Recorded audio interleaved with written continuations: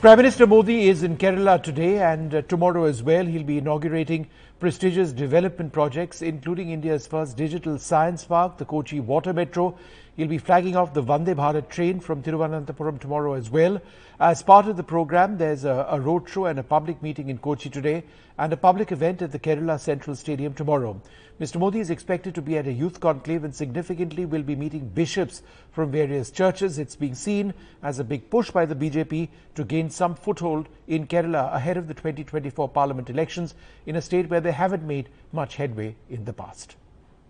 The BJP has made it clear that in the south, the next target is going to be Kerala, and that's one reason why we saw Mr. Amit Shah there in Thrissur just recently, and now Mr. Modi on a two-day visit, Kochi and Thiruvananthapuram, as you mentioned.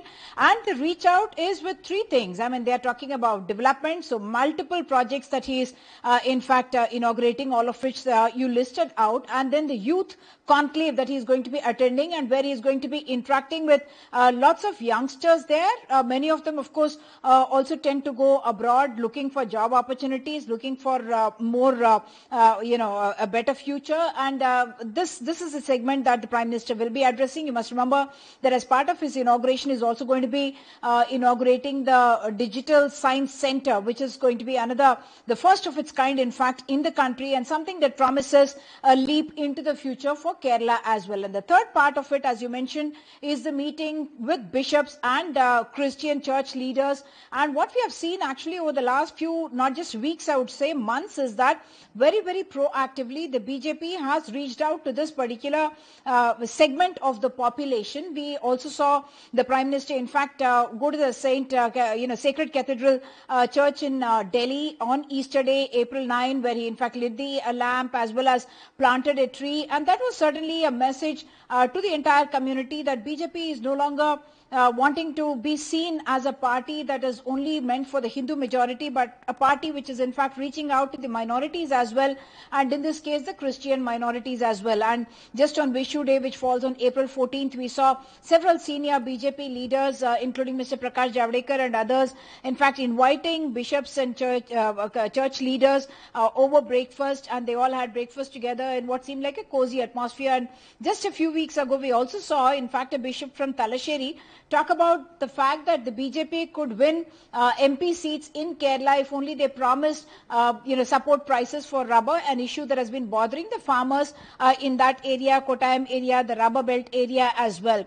And all these things put together, in fact, Muralidharan, Minister from Kerala, Union Minister from Kerala, in fact said that, yes, we are very proactively look at this. And he said after the statement of the bishop, the bishop had been told, and he says that is because the Congress, or rather the UDF, has been looking at the Christian community as a vote bank, and that's the reason why they are now feeling insecure that the bishop has suggested that the BJP is really not an untouchable and it's not a pariah party, and that's a community that that is now reaching out. So what we are seeing is the Christian community as well as the Saffron Party, the Sangh Parivar in Kerala, which has actually been quite strong in the coastal regions. That area, those two coming together and developing a relationship. And only in recent days we also saw Mr. Anil Anthony, son of Mr. A.K. Anthony, also joining the BJP, sending out the message that for the Christian community in Kerala, BJP is no longer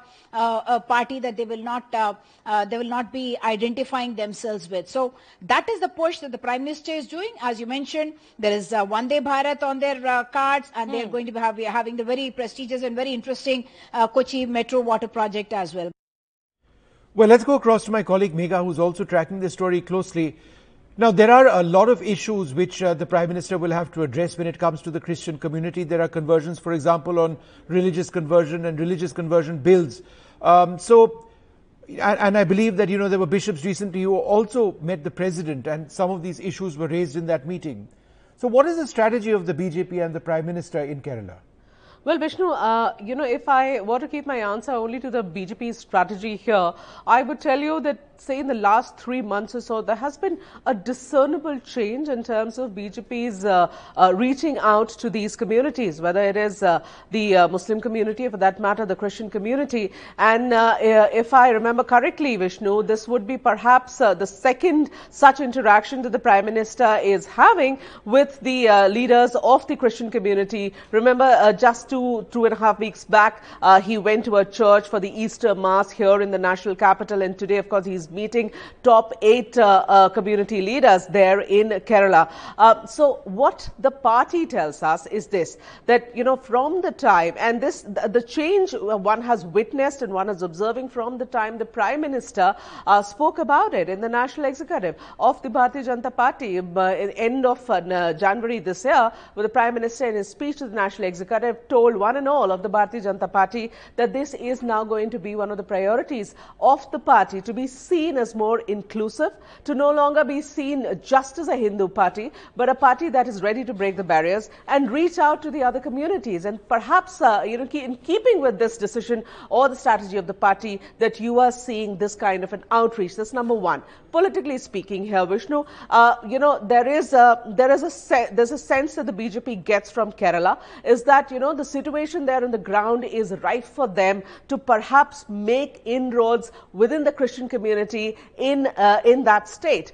They are, of course, heavily relying on the fact, or their own, internal understanding is that the people in this community are quite disenchanted with the ruling left combined there in Kerala. And that this is, the ground has prepared itself for the BJP to sort of try and capitalize on that. So they are, number one, moving in that direction. The other thing is that there was a statement from the BJP state chief in Kerala suggesting that there are lots of important and prominent people who are wanting to join the BJP fold, and some that they themselves are going to go and send an invite to for them to come over. So basically, here is an exercise on the ground where they're trying to, test the waters and have some sort of an understanding by way of maybe information that they are privy to, or maybe surveys that they have done, which tells them that the time is right for them to basically, build upon their cadre in Kerala. And this is, mind you, Vishnu, this is not for the assembly elections. This is keeping in mind 2024 and the gains that they are expecting to pick up for the Lok Sabha, in the Lok Sabha polls.